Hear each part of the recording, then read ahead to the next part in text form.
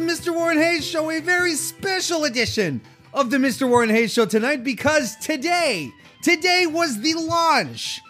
It was the trailer, wasn't it, of this fantastic, incredible new movie that is going to come out, the Sonic the Hedgehog live action movie, and boy oh boy, am I pumped. You know, because listen, I believe, I truly and honestly believe that Sonic the Hedgehog is going to be the top movie of 2019. This movie, Sonic the Hedgehog, the live action film that we are going to be, slash CGI, we are going to be treated to Oscar level performances. It is, I'm going out on a limb here. We're not just talking about Oscars for special effects, all right? Special effects, have the special effects already with what we've seen in the trailer today and everything upcoming about it. It has proven to us, it's blown whatever we've seen in Endgame, Avengers Endgame. You know, all the detail of Sonic's fur, his fuzzy fur, right? Yeah, the animators who did Thanos would only dream to have that much detail in Thanos's chin clefts as the animators for Sonic have with the number of hairs on his body. You know, I read that every hair is rendered individually. That said, we're not just talking about special effects. We're going to have, it's going to come winning best movie, best director, best performance. Jim Carrey was born to play Dr. Robotnik. It's going to be fantastic. And tonight, while I was watching that was last night. While I was watching SmackDown Live, it dawned on me, folks. It came to me as in some kind of fever dream that SmackDown and Sonic the Hedgehog were destined to integrate into each other. The blue blur on the blue brand. It just makes perfect sense. So, knowing how WWE sometimes likes to sneak in little references, little winky dinks, like, you know, just dropping hints, I kept my eyes peeled tonight for you folks so that we could find hints that WWE will be pairing with the greatest movie of all, the greatest movie of all time, Sonic the Hedgehog. So tonight it is not only a recap of the April 30th edition of SmackDown Live, not just that, but we are going to be celebrating the live action Sonic the Hedgehog film. Yes, that is what we're doing here. That's what we're doing here tonight. And we're going to be doing it live as we do every Tuesday night, because I do these live every Tuesday night, here on youtube.com/Mr. Warren Hayes. And if you're watching this, then you are definitely appreciating all the wonderful graphics that I have accumulated around me. My art here on the Warren board. No, it's not a whiteboard, it's a Warren board. Mother always said branding is important. This is my own rendition of Sonic. My blue pen, unfortunately, is dying a very slow death. So he doesn't like pop out of the screen as much as he could, but I refuse to use any other color than blue to create a proper rendition of Sonic the Hedgehog here. So yeah, we're doing this live. There's actually people who are tuning into this shit live. And yeah. What a bunch of folks, great folks we have here tonight. Be still my beating heart. Kristen Ashley is here with us. The most handsome mod, Blaine Mendoza as well. Jay Anthony is here. Robert Larry as well. We also have JPQ. Full crew of moderators this evening. Let's just say it. The best moderators. If Suter wanted to be in there, he just had to show up. Who else we got? We got Bob Aruski here with us as well. CM Phil. Tim is here as well. Good to see everyone popping into the chat here to celebrate Sonic the Hedgehog and SmackDown Live. So this is going to be fantastic. A great evening. And I'm glad you're here. If you're watching this video live, just why don't you give the video a thumbs up? That kind of stuff always helps. Even if you're not watching it live, if you're watching this on demand at your own leisure, a thumbs up is always appreciated. You can also share the link out. You get your friends in here, your family, your well-wishers, your therapists. Get everyone you know in here. The more the merrier is generally what they say. Isn't that what they say? I think so. I don't know. Sometimes I have the impression that I understand things, but then it turns out I'm Canadian. Perhaps you're not even watching this. Maybe you're listening to this on your favorite podcast application, which is entirely possible because the Mr. Warren Hayes Show is available on all podcasting platforms. Well, podcast platforms. Anyway, I'm not going to get into it, but on all podcast applications such as Apple Podcasts, Google Podcasts, Stitcher, Spotify, Podcoin, Podbean, Himalaya. You just look for Mr. Warren Hayes Show, and it's there. It's there for sure. And if you enjoy it and you're like, hey, this is good stuff. There's every application has its own different way to show appreciation, whether it's a review, whether it's a like, a subscription, or follow, whatever it is that you can do, just a little clickety-click to give a little, just a little boost, a little oompha, a little hupa to the Mr. Warren Hayes Show. That stuff always helps. It does help a great deal to get more people into the Mr. Warren Hayes Show, and then that makes the Mr. Warren Hayes Show grow, and then it makes Mr. Warren Hayes grow as well. You don't know. There could be a correlation with my height and the number of people who listen to my podcast. You don't know. The only way to find out is to do that, to get more people listening. But I appreciate it. I really,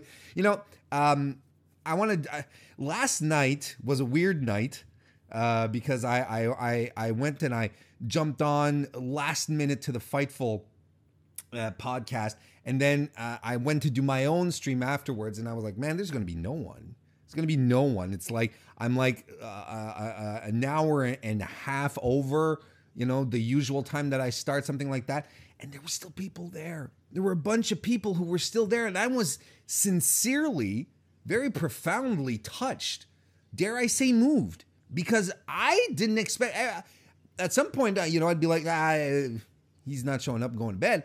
But no, we had people sticking around, and I really, really, really appreciated it. And I can't say enough, and I even tweeted it out before starting the show tonight. I've accrued a fantastic community of people, like-minded people who don't always see eye to eye as far as wrestling goes, but everyone remains respectful and chummy and cool in the chat, and it's such a thrill for me to be able to create this kind of space and maintain it. And of course the mods have something to do with that, but I mean, y'all are such quality people is what I'm trying to say. And I want to thank you. I want to thank you. It's, when you create content like this and you're lost in a sea of similar content, when you have people who are faithful to what you do, essentially, it really means something. It's very special. So there you go. I wanted to point that out. Thank you. Tomorrow night, folks, let's move along here. Tomorrow night, Wednesday, NXT 205 Live, NXT UK. That airs, 205 Live is airing right now, but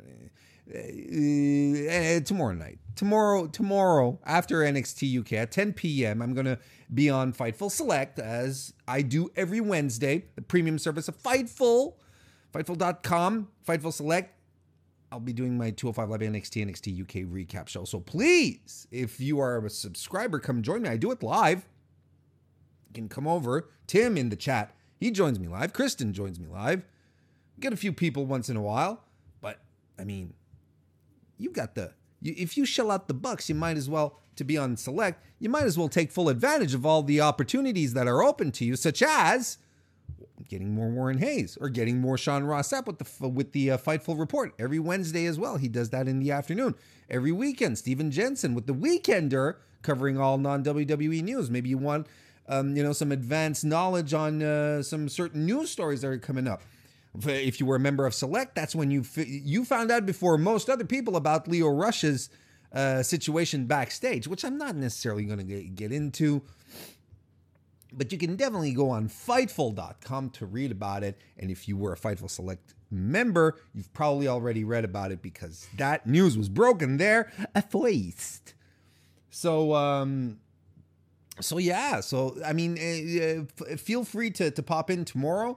I am looking forward this weekend to recording an episode of No Particular Angle. Our special mod, JPQ, he's such a special guy. A Blazer Bro with me and Anthony Suter. I'm going to be recording an episode of No Particular Angle this weekend with John, with Anthony Suter, with Amy O, also known as Phoenix NJPW on Twitter, and Jen, known as Chetty on Twitter as well. They do the Dragon's Den podcast.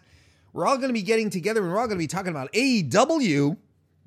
So it's going to be nice to talk about different stuff regarding other than WWE. So that's cool. If you haven't listened to my appearance on Revisionist Booking, go check that out. We on Revisionist Booking, you take an old retro card, you take everyone who was on the card and you rebook it with everyone who was there. I was invited, RJ invited me to the show, and it was a pleasure to do. We did WCW Spring Stampede 1997, and it was a lot of fun. So you can check that out on your favorite podcasting application as well. And I think that's it, right? I don't think I'm forgetting something. I think Kristen is recording an episode of The Division. Kristen, can you confirm? No.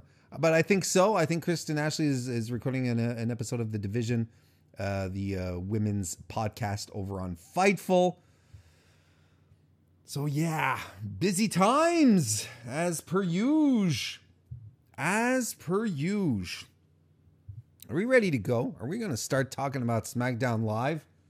I want to say hello to Shane Haas, who just jumped into the chat. How you doing, Shane? Good to see you. So there we go. That's what we're doing. That's what's happening. And now we're going to talk about SmackDown Live. Talking about SmackDown Live.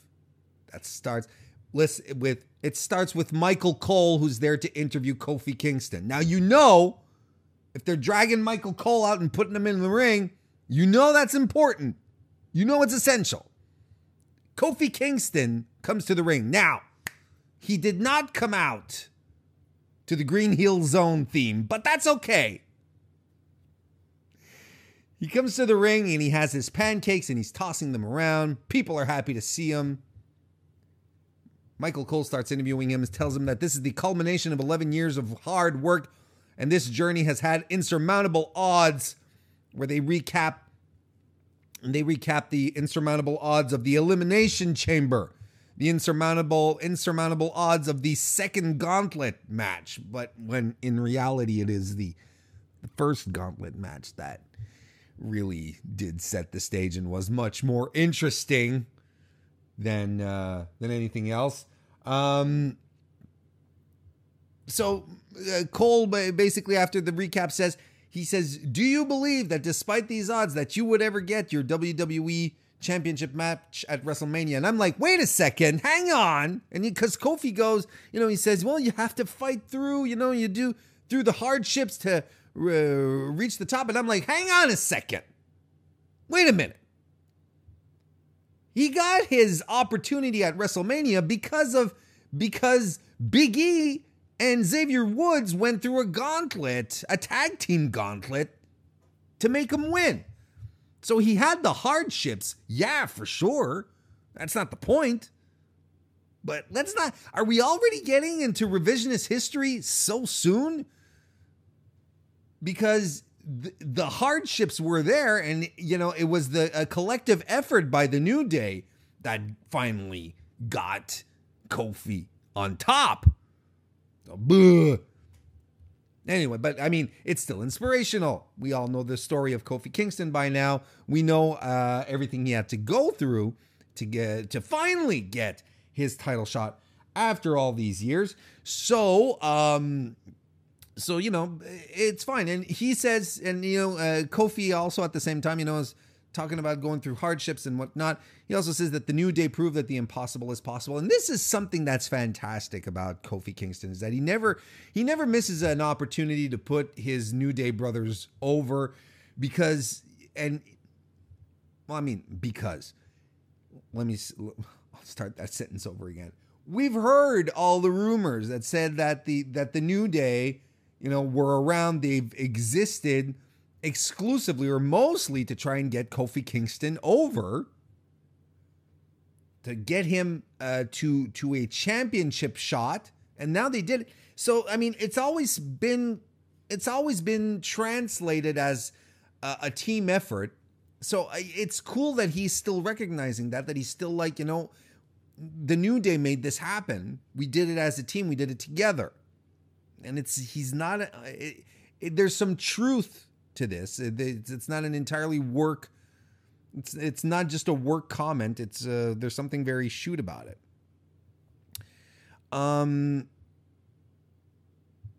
Michael Cole says that he winning the WrestleMania, not the WrestleMania, the WWE title at WrestleMania is probably the greatest WrestleMania moment ever. Chat, why don't you? Let's challenge old Michael Cole. Why don't you tell me about some great WrestleMania moments that you remember, and I'll read a couple off once I'm done recapping this segment here. So speaking of recaps, they recap the moment, the match, the moment where Kofi did win the title. A lot of people say, now they start talking about Kevin Owens. Kofi says, a lot of people say I should have seen this coming. But, you know, we at the New Day, we believe in allowing people the possibility to change if they want to change. And, you know, all that Kevin Owens had to do, really, if he wanted a title shot, was ask for it. Didn't have to be a dick. Well, that's not what Kofi said, but that was the subtext, right? It's like, Kevin, you didn't have to be a dick about it. You could have just asked me and I would have given you a shot. And essentially, you have the champion here challenging Kevin Owens to a title match at Money in the Bank. He says he's not afraid of Kevin Owens, but that is the signal for Kevin Owens to come out. KO accepts the challenge, and he starts talking that Kofi, you know, don't get it in your head that you're championship material, because you're not. You're drowning. You're in over your head. He's talking shit, and but that as he's talking shit, you have your boy Xavier Woods, who attacks Kevin Owens from behind. They brawl a bit, but Kevin knocks him loopy with a super kick, and then he dashes to the back as Kofi runs to the aid of his friend. So there we go. So that's fantastic, isn't it? That was a good segment. I liked it. I'm going to tell you what I liked here. Let's go right ahead. I'm going to tell you what I liked. I liked the fact that Kofi came out and, you know, established, you know, the fact that he's very proud of his accomplishments, and, you know, came out with the pancakes, came out with the big smile, the music. It's still Kofi Kingston. But now you kind of felt that, you know, we're into business here. There's a little more business. And he's a good champion. He's a fighting champion. He's a good-hearted champion. It's like, Kevin, you just had to ask, you know, so that puts it on Owens for being a jerk about it. We could have had a friendship, Kevin, but you decided to just be a moron. There you go.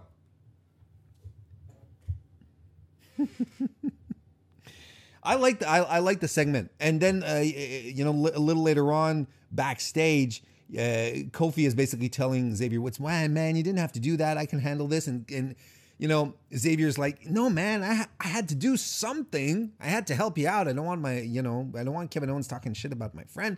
So I like I like how I like how everything sort of comes together with the New Day. It all makes sense, but Kofi's also is like at the same time, dude, let's just take it easy.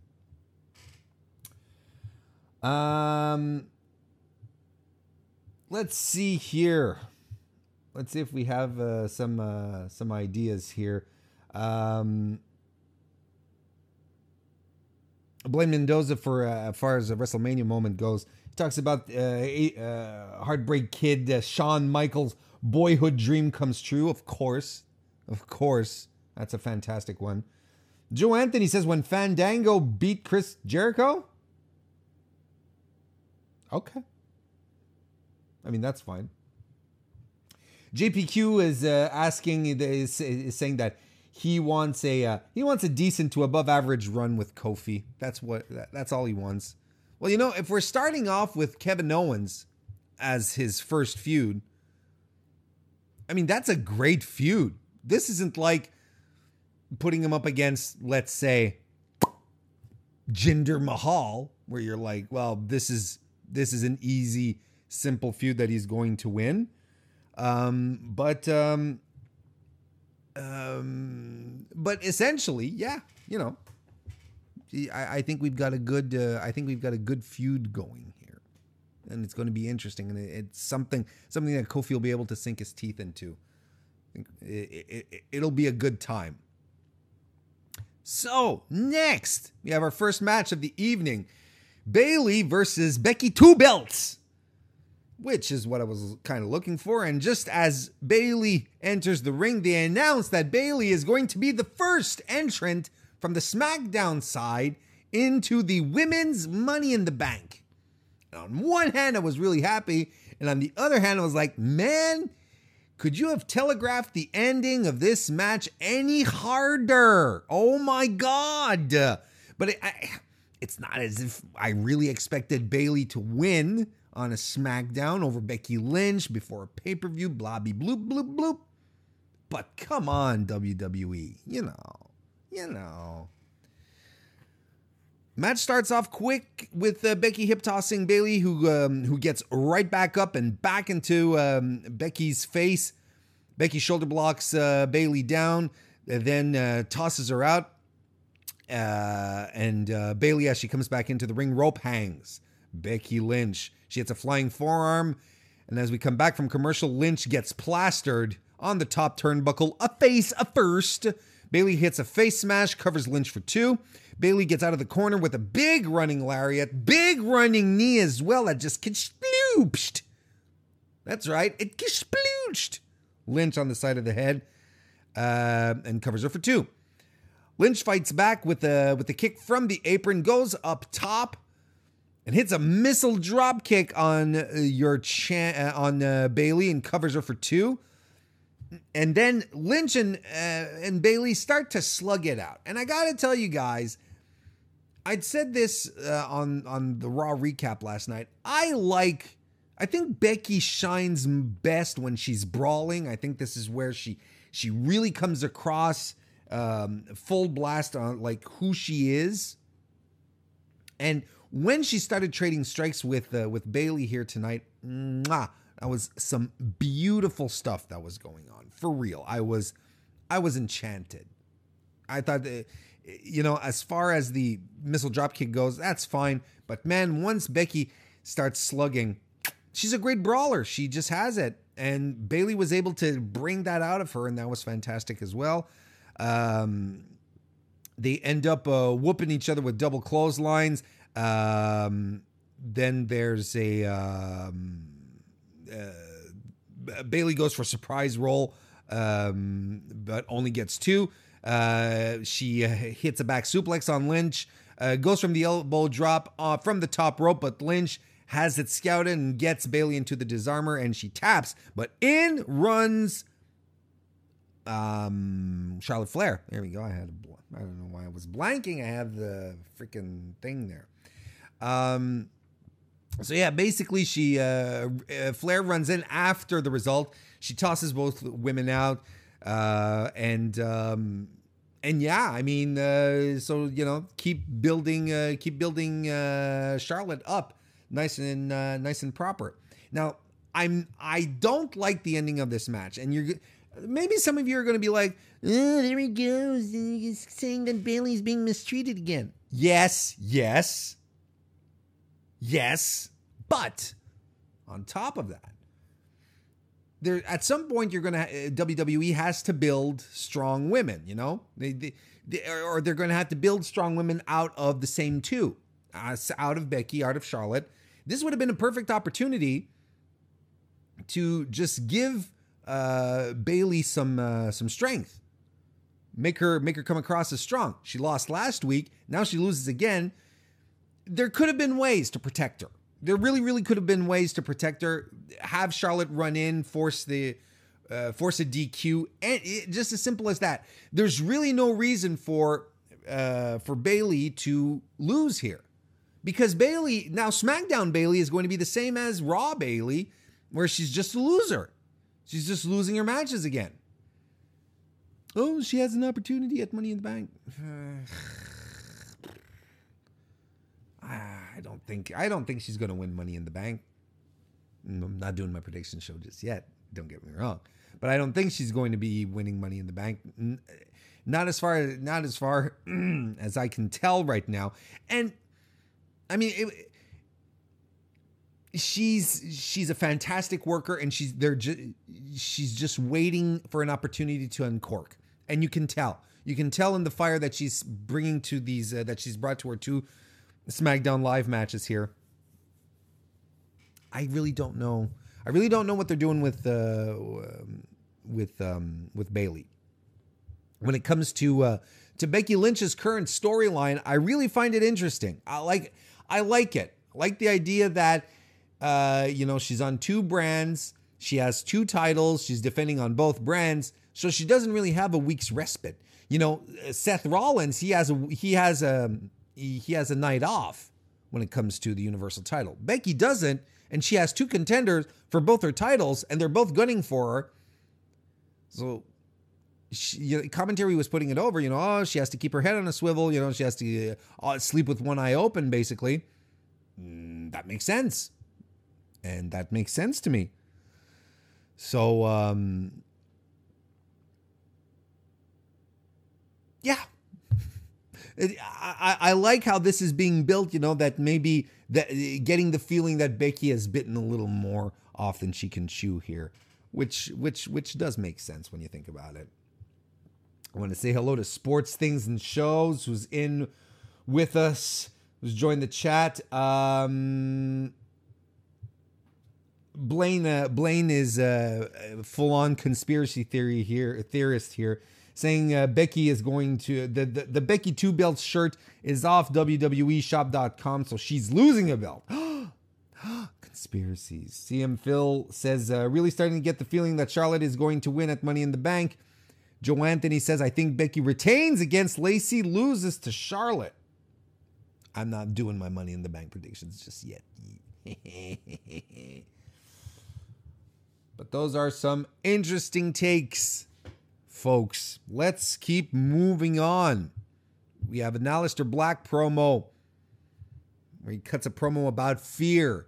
He cuts it in the darkness. He's being very edgy, kind of like Shadow the Hedgehog. Oh, there's another cue right there. But more importantly, by the way, if you have watched my NXT recaps over on Fightful Select, you will know that I was never a great fan of Aleister Black cutting promos. I liked him when he was the strong silent type. I liked him That was the basis of his whole feud with Velveteen Dream 2 years ago. Where it was like Velveteen Dream only wanted Aleister Black to say his name because Aleister didn't say a thing. When he started talking, when he started speaking, it wasn't as good, was it? His promos were a little lacking. When he came back from his groin injury, I thought his promos had kicked it up a notch. I was like, wow, okay. There's a flame, there's something going on, something a lot more dynamic happening here. But now they're going back to these, fear in the darkness, and they stare into the abyss, and all you see is fade to black. I'm a little fearful now for your boy Aleister. As kind of feels like Bray Wyatt Jr. right now. I'm not sure I like it. Or at least let's not have him cut not too many promos like that. Next we have the Hardy Boys who come out. And Jeff has a crutch. It's been reported. Jeff has an ongoing knee problem. That it's an injury that he's had for years, and now he's going to have surgery on it. So they are going to address the status of their titles. And Jeff, says, he's asked in the ring, he said, well, Jeff, what can you tell us about your injury? And he says, well, it'll be easier if I just show you. And then he turns and there's a promo package of Lars Sullivan beating up the Hardys from last week. I mean, sure, show don't tell, right? But come on. Anywho, basically, they come back. Jeff says that he's going to require surgery. He's going to be gone for a long time. So the Hardy Boys have to relinquish the titles. Are we looking down? Are we staring down the barrel of a tournament here? Chat. Talk to me. Are we going to have a tag team tournament on SmackDown? What tag teams on SmackDown? Illuminate me. Give me some ideas. Tell me what's going on here. Give me some juice, because I don't know what to make out of this. But as the Hardy Boys are cutting their promo, Lars Sullivan comes out again. And he beats the shit out of Matt Hardy, who's trying to protect his brother. He hits the freak accident on Matt as well. And then Jeff sort of stands up for himself. He threatens to attack Lars with his crutch. The audience is into it. And in the meantime, R-Truth arrives from behind with a chair. He swings it, and Lars completely no-sells it. He just turns around. Truth attacks again, and Lars, and perfect timing. Truth swings the chair, and Lars just slugs. He just punches right through the chair. The chair goes flying. That was a hell of a visual. So then they fight a bit, but of course Lars gets the upper hand on Truth, who eats the running set out power bomb. I mean, this is how you build a monster. This is exactly how you build a monster. That's exactly how you do it. You have them come in, take credit for an injury. It sucks for Jeff. It really does. It really does. I hope Jeff Hardy is able to rehab properly and come back, or just be able to walk by himself. That would be nice. But what I really like here is how they're attributing Jeff's injury to Lars. So that gives him something. And then Lars fights off Matt, is ready to beat up a guy who's on a crutch, like he was essentially crippled, who doesn't have mobility, who can't properly defend himself, and then fights off the other dude with the chair. And that's how you build a monster. This was great, smart booking. Lars is being established nice and proper. What do we have here? We're talking about tag teams on SmackDown Live.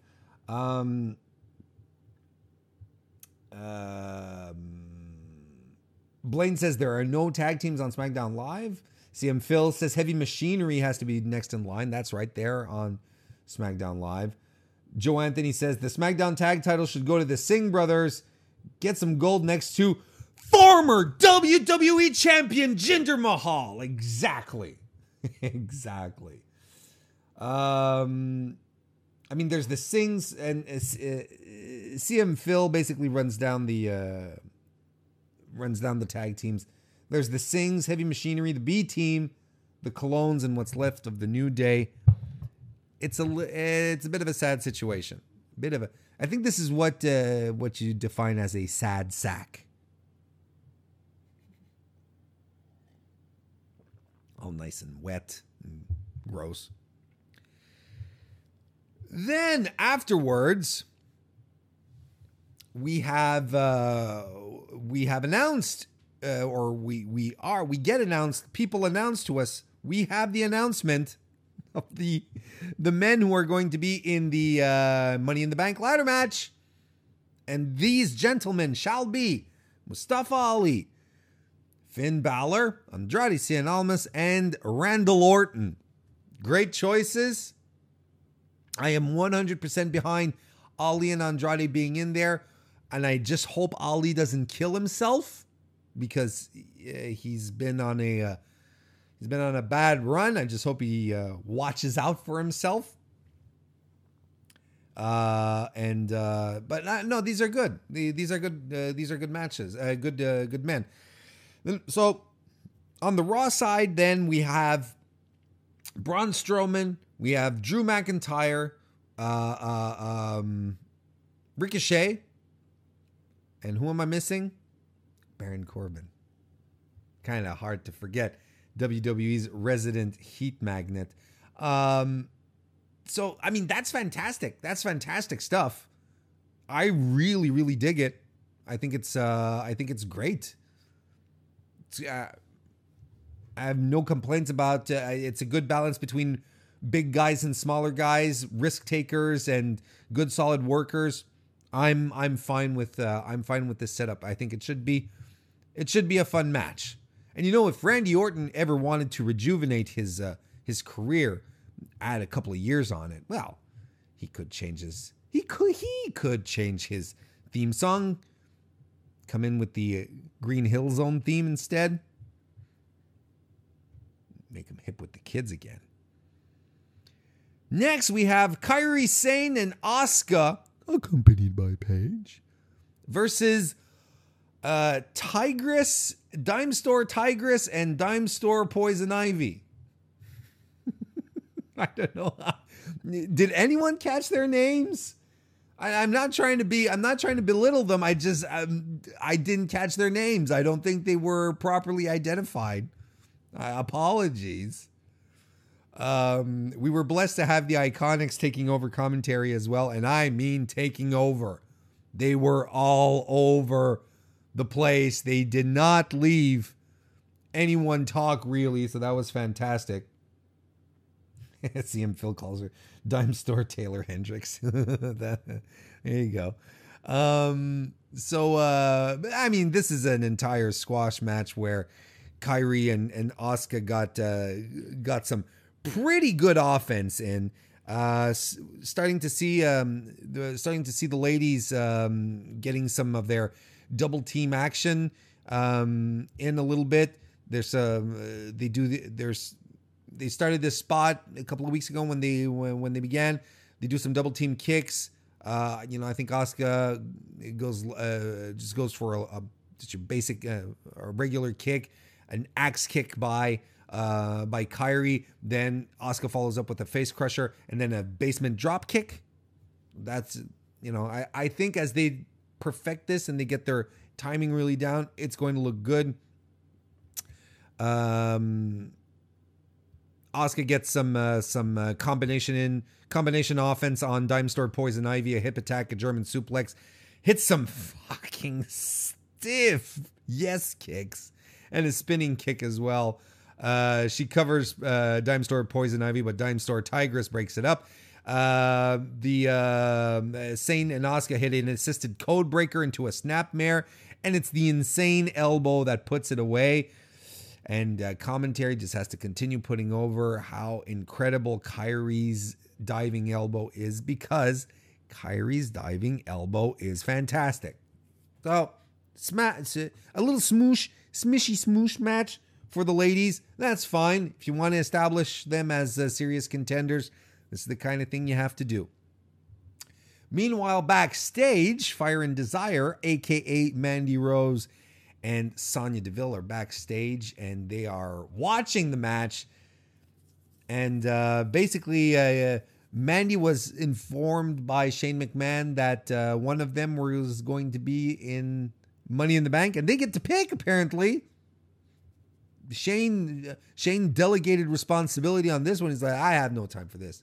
I have to go taunt Roman Reigns in a bit. I have to make sure I pronounce all the words properly. I've got to do my warm-up exercises. I got to see she sells seashells by the seashore.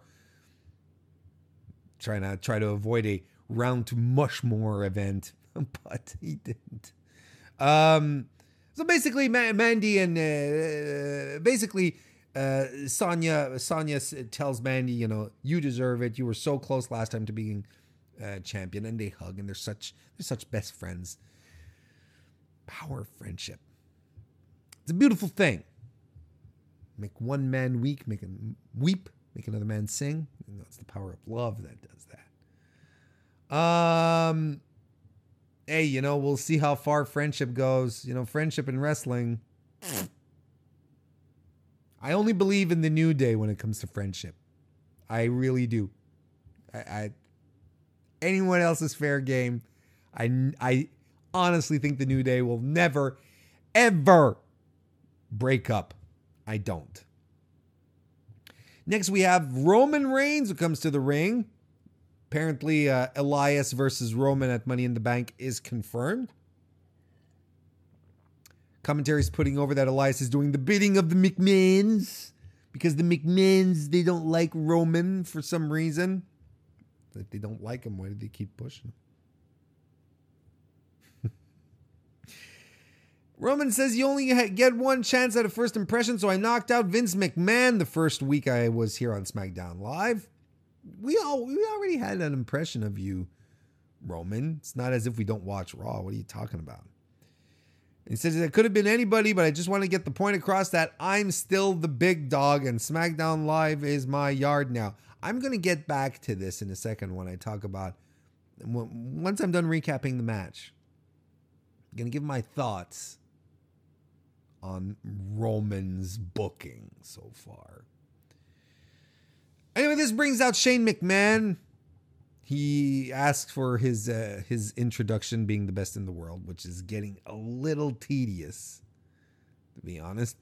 And Shane says that, this may be your yard, but the McMahons own all the land.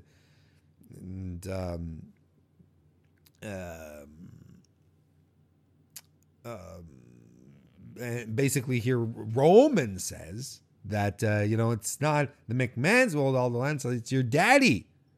So Roman challenges Shane to come down, and say, if you're such a tough guy, why don't you come down here and do something about it? But Shane says, no, I don't have time. I have to go to some rival college team town to get some cheap heat. Talks about Coach Harborough. He's not Coach Harborough. Well, he's Coach Harborough. Coach Harborough, personally, is my number one coach. He's one of my coaches on my Mount Mushmore. He's right up there.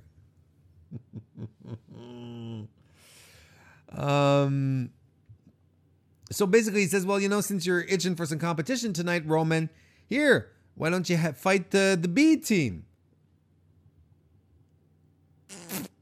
So that sets up a handicap match, but we're not gonna end it there. Roman's like, Oh, is that all you got? That's not exactly what he says, but that's what it means. He starts saying, well, Shane, why stop there? Why don't you blindfold me, hand tied behind my back? So Shane says, you know what? Let's have a special guest referee enforcer, Elias. I'm going to talk about this in a second. I'm just going to recap the match real quick. When we come back from commercial, the match is started.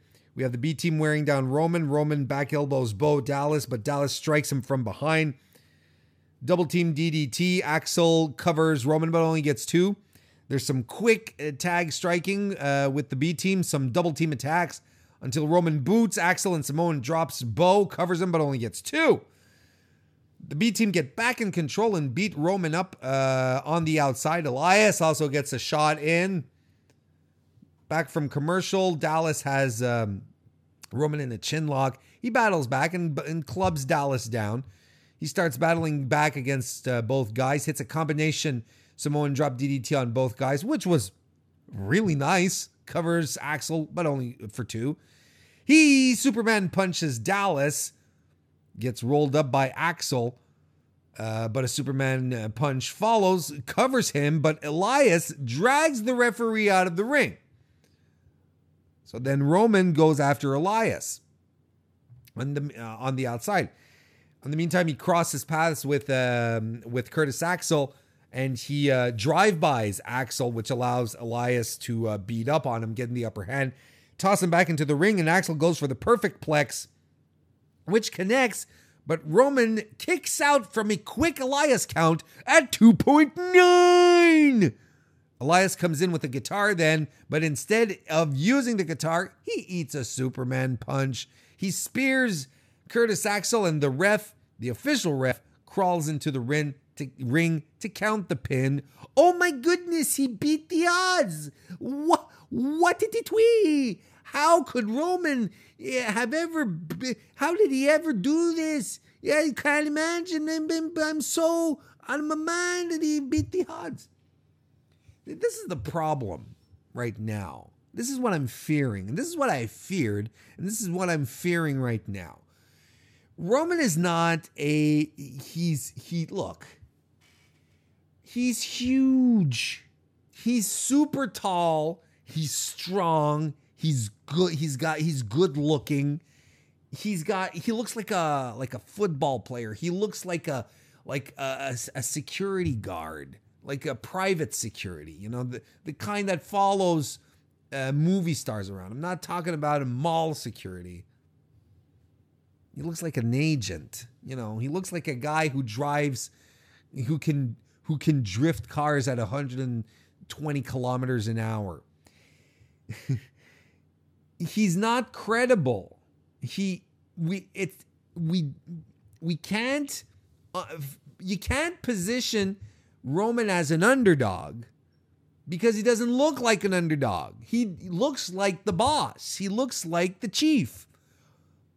The Undertaker was never booked as an underdog. The Undertaker was booked as a massive guy who just had obstacles to overcome to get to what he wanted. But he was never, ever, ever booked as an underdog. You just don't buy into it. And they're doing the whole authority thing again, which they've done before with Roman. And it just doesn't jive. And it baffles me that they're going back to this well that didn't work in the first place for Warren. It didn't work for Warren for sure. They try to put Warren against the authority, and the authority, well, I just cave in. I just listen to whatever they have to tell me, and I just do it because I'm spineless. But Roman, they did it before, and it didn't work for him. The audience turned on him. And you would have thought, right, that they would have adjusted some of his language as well to sort of get him away from the elements that turn the audience off, or at least wouldn't allow the audience to remember the things that we didn't like about Roman or that got tedious about Roman, such as calling himself the big dog, such as saying, SmackDown or whatever is my yard. These are things that never got good reactions, but they're still insisting on him saying that kind of stuff. Now, I like the idea that Roman, is an inspiration, worked hard to get, to overcome his own obstacles. And that's an interesting character trait to give him, but to exploit and not just put in a position where he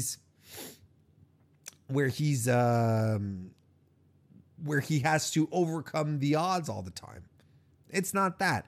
Plus, if they put him in easy feuds where he's going to come out on top, where it's going to be Roman wins lol, there's no reason to get invested in him. He's not going to lose his feud with Elias. He's not going to lose his match with Money in the Bank against Elias. Or maybe they will. But then I don't know if it's going to do him any favors. But I'm not predicting Money in the Bank yet, am I? Joe Anthony says, WWE got to stop making Roman say things that always made the crew boo him. Exactly. That's exactly what I just said. Joe Anthony. Sheesh. CM Phil says, this program makes no sense. I have no idea why Roman and the McMahons are even feuding. Babaruski says, well, shoot, at least he ain't getting skyrocketed to beat Kofi yet. That's a good point.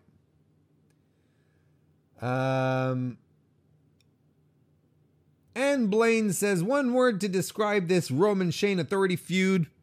Meh. Oh, Chad, I love you so much. Final match of the evening was Finn Balor and Mustafa Ali versus Randy Orton and Andrade Cien Almas. Yes, I use the full names. WWE can send a cease and desist if they want me to stop. Now, I just want to point out one thing. Finn Balor comes to the ring in his blue gear. Mustafa Ali comes to the ring in his red gear. Ladies and gentlemen, clearly here we have Sonic and Knuckles. The synergy goes on. Zelina and Andrade cut a promo as they're coming down to the ring. Andrade says that he doesn't respect anyone in the ring, even Randy Orton, his tag team partner, and I think that's ill-advised strategy. He should have at least waited until the end of the match just to make sure that that Orton still has his back throughout this match. Ali tries to fight off both heels in their corner, but he eats the side of the apron in the face. So then we quickly move to commercial because we have to have commercials during the matches, right? Back from commercial, Ali runs into a spinning scoop slam by Randy Orton, who covers but only gets 2. Off the ropes, Ali hits a pop-up drop kick. Balor on his end comes in and gets some of his classic offense in, the roll through pin, the basement drop kick, the double stomp to the chest. He hits a step-up kick to Andrade, who's on the top rope. And Ali and Balor hit double dives to the heels who are both on the outside. Balor hits a tope con hilo onto Andrade, while Ali hits a dive on Orton that drives him over the commentary table. Too bad that we didn't get to see it properly, and WWE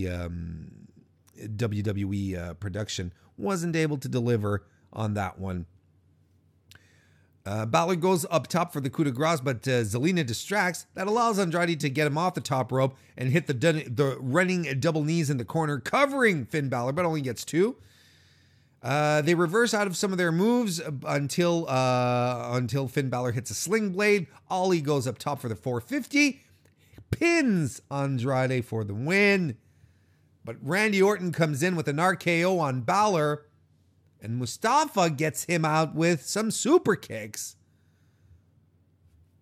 It was a fun short match. I liked the pace. There was nothing wrong with it. now I think over the next couple of weeks is going to be, it's going to be typical Money in the Bank fare. Where it's going to be like, oh, now next week we're going to have Andrade versus Mustafa Ali, and then the week after we're going to have Finn Balor versus Randy Orton. And I mean, this is it, right? That's as much as I enjoy the Money in the Bank matches. The lead ups are always the same. Always the same. And then we have the last two women announced for the women's Money in the Bank. The last two women from the SmackDown side. Ember Moon and Carmella, who are super credible, make a lot of sense. I am absolutely... In fact, I'm okay with all four selections here for the SmackDown side. Bayley, Mandy, Ember, Carmella, they all work. On the SmackDown side, on the Raw side, we have Natalya, Naomi, Dana Brooke, and Alexa Bliss.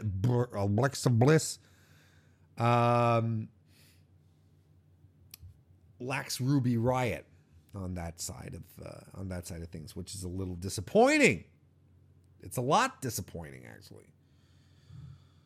CM Phil would have liked to have seen Liv. Yeah, me too. Me too. And we wrap up SmackDown kind of like how we wrapped up Raw, a main event segment. I am not a fan of ending your shows with a talky talk segment. This is something that a lot of people, a lot of the Attitude Era nostalgics seem to forget. But man, main event segments, interviews, confrontations, they happened every week. Whenever you had a main event that was an actual match, it was an event in and about itself. But week in, week out, it was always like, most of the time it was that. And now we get it 2 nights in a row. And I didn't care for it. I didn't care for it last night on Raw. Aside from the phenomenal forearm through the table, which looked really, really slick. I thought that was a cool visual. But otherwise, contract signing, ugh. Kevin Owens show to end. Nothing against Kevin Owens. I love Kevin Owens. He's fantastic. I like the fact that he himself dresses down his KO show now that he's a heel. It's like, no, we're done with the pageantry. The pageantry is for stupid people like the New Day. I just bring on my old industrial carpeting and 2 chairs that don't even match. I don't give a shit. I don't like it. He talks again about Kofi Kingston, that Kofi Kingston is drowning. He's in over his head.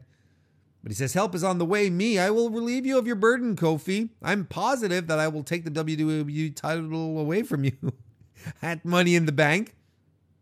And he invites Xavier Woods to the Kevin Owens show. He just wants to chat. But Xavier Woods isn't coming, so he has a plan B. Kevin has a plan B. A Xavier Woods action figure. And then he has a Big E action figure. And I was thinking, is he going to, pull out some, barbecue lighter fluid and set them on fire? And I was like, that'd be cool. But no, he sort of just kicks them down. I know. So then Kofi comes out. Kofi comes out to no music, no pageantry. And he looks pissed. And he takes off his t-shirt or his tank top, and he just runs to the ring, and they start slugging it out. They just go right for each other in the ring. Kofi actually tosses KO to the outside, and he springs off of the steel stairs with a forearm right to KO's face and tosses him over the table, the commentary table. And he even picks up, one of the bigger chairs, and he tosses it on KO as well. And KO he hightails, he books it, he's done. He doesn't want anything to do with Kofi Kingston here. Got to tell you guys, I didn't like the segment, and I think main event segments, for me, they suck the air out of the room, and it just doesn't end well, a show. There's always exceptions, but most of the time it's not a good sign. And I don't think it was really exciting what happened here either, but I'm sure you've seen people commenting that Kofi Kingston needs to be more serious, right? Oh, he can't be so goofy all the time. He needs to be more serious now that he's champion. Jim Ross. Like, God damn it, Jim. Relic. I mean, why would you change the formula that made him popular in the first place? The formula that made him good, right? Why would you say, oh no, we're going to turn all that off now. No more colorful, goofy Kofi Kingston, smiley guy, jokey wokey. Now he's got to be serious. It's dumb. And I still think it's dumb that people say, oh, you're world champion, you're top guy, he has to be serious. No comedy, right? Keep the comedy out of it. Well, I remember The Rock making me laugh quite a bit. I remember Mick Foley making me laugh quite a bit. And I'm sure most of you remember the comedy bits that Stone Cold was in as well. Those are pretty famous and people think about them very fondly. Those are all top guys. They're all champs.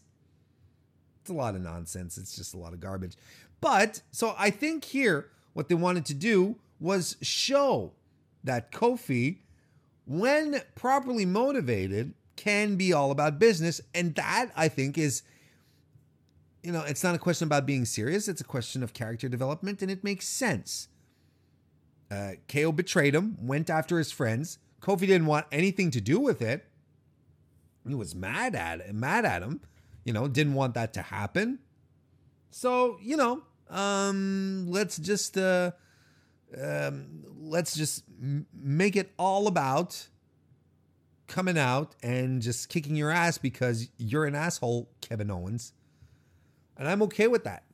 I think it was a fantastic, just the fact that he came out without any music and no pancakes, no nonsense. He just hit the ring and wanted to beat the hell out of Kevin Owens. Excuse me.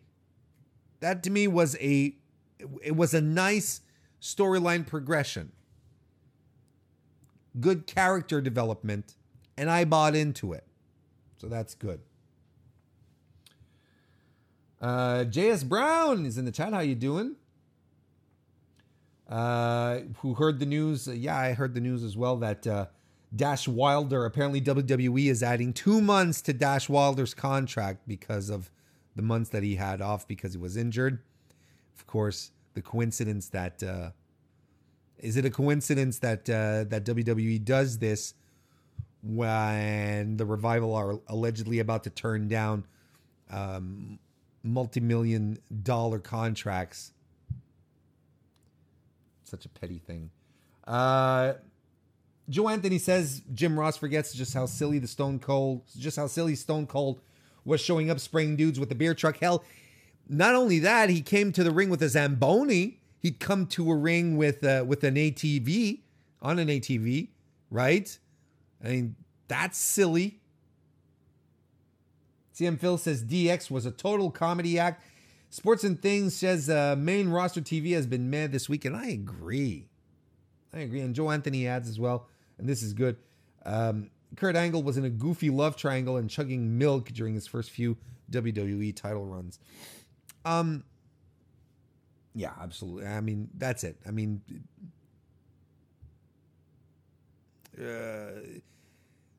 some of the purists, they pick and choose.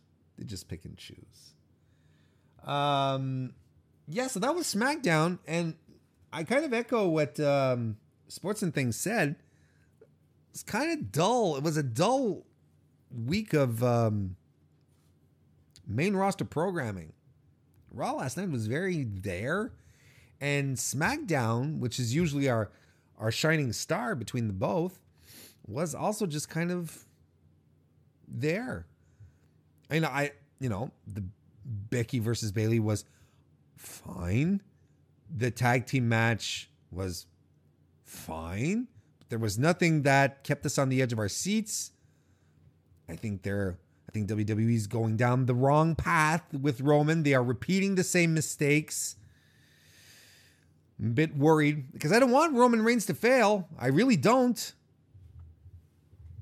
I'm stunned that they're going back down the exact same way that they did previously with him and didn't work out, but they're doing the exact same mistakes again. I don't get it. I really just don't get it. But what I do get, though, is that it's time to wrap up. I want to thank everyone for joining me live here tonight on youtube.com/Mr. Warren Hayes. If you haven't left a thumbs up yet, just go right ahead and do it. That'd be nice. I want to thank you all if you're watching it on your own time as well, or if you're listening to this on your favorite podcast listening application. I want to thank the creators of the Sonic the Hedgehog movie for bringing us such an inspiring, look at that character, such an inspiring character, bringing him to life. I'm so excited about Sonic the Hedgehog movie. Greatest movie of 2019. Everyone by the moment this movie is released, people are going to be like, avenge what? Avenge who? Iron Man? There's a Captain America? What is a Black Widow? Thor? Okay.